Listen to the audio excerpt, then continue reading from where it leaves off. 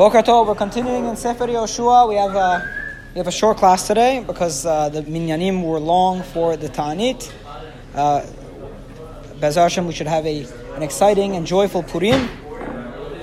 We are on chapter 11 of Sefer Yehoshua, and we have just completed the conquest of the southern area of Israel. And now, after seeing what happened, after seeing that the Jewish people, that the Israelites have conquered the south, a king named Yavin, the king of a city called Chatzor, he sees what's happening and he gets very scared.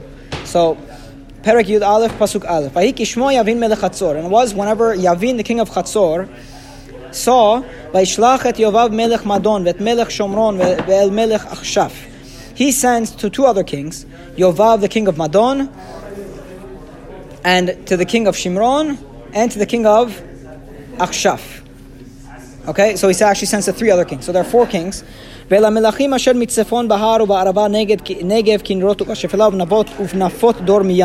he sends to a number of other kings in the territory, and he says the following. He says,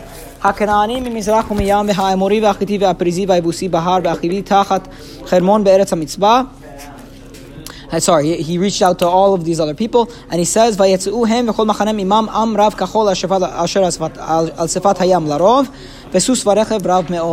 and basically he says, we need to go attack Israel. So they all gather, them and all of their camps with them, a huge army, like the sand that's on the edge of the sea, that's on the edge. And there were horses, and there were chariots, very many. Now, this is the first time actually we're seeing horses and chariots in a battle of Israel in Sefer Yehoshua. So that's important, because horses and chariots in Yehoshua represent an advanced military.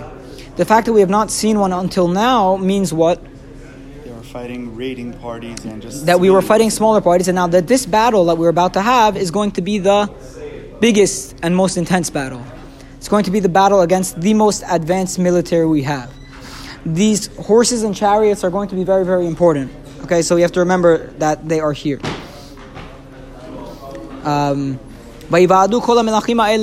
And all of these kings gathered together, and they gathered and they encamped together at a place called Merom. I'm not going to go into where these places are because I'm not exactly sure. To fight against Israel. And Hashem says to Yehoshua, do not fear them,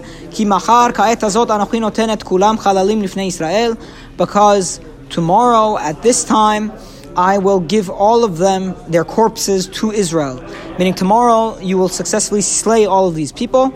Et susehem te'aker, and you will hamstring their horses, and vet markevotem tisrof ba'esh, and their chariots you will light on fire.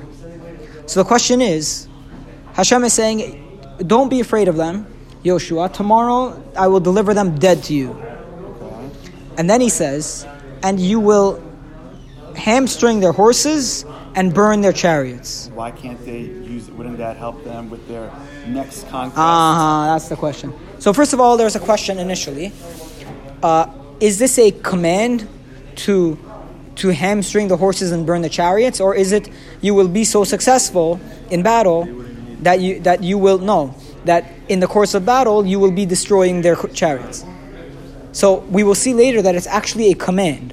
That Hashem is telling Yehoshua, do not keep the horses and the chariots. And Be'ezras Hashem, on Monday, we're actually going to go into a long analysis of why that is so. It's a beautiful analysis.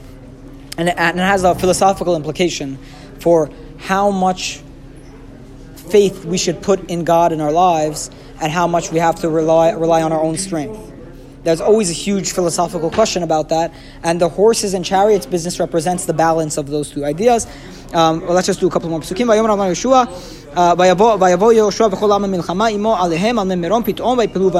Yehoshua and all the people come in war against them on Merom suddenly, and they attack them preemptively. And God gives them in the hands of Israel. They strike them and they chase them until a place called Sidon Rabbah. And they struck them till there was nobody left.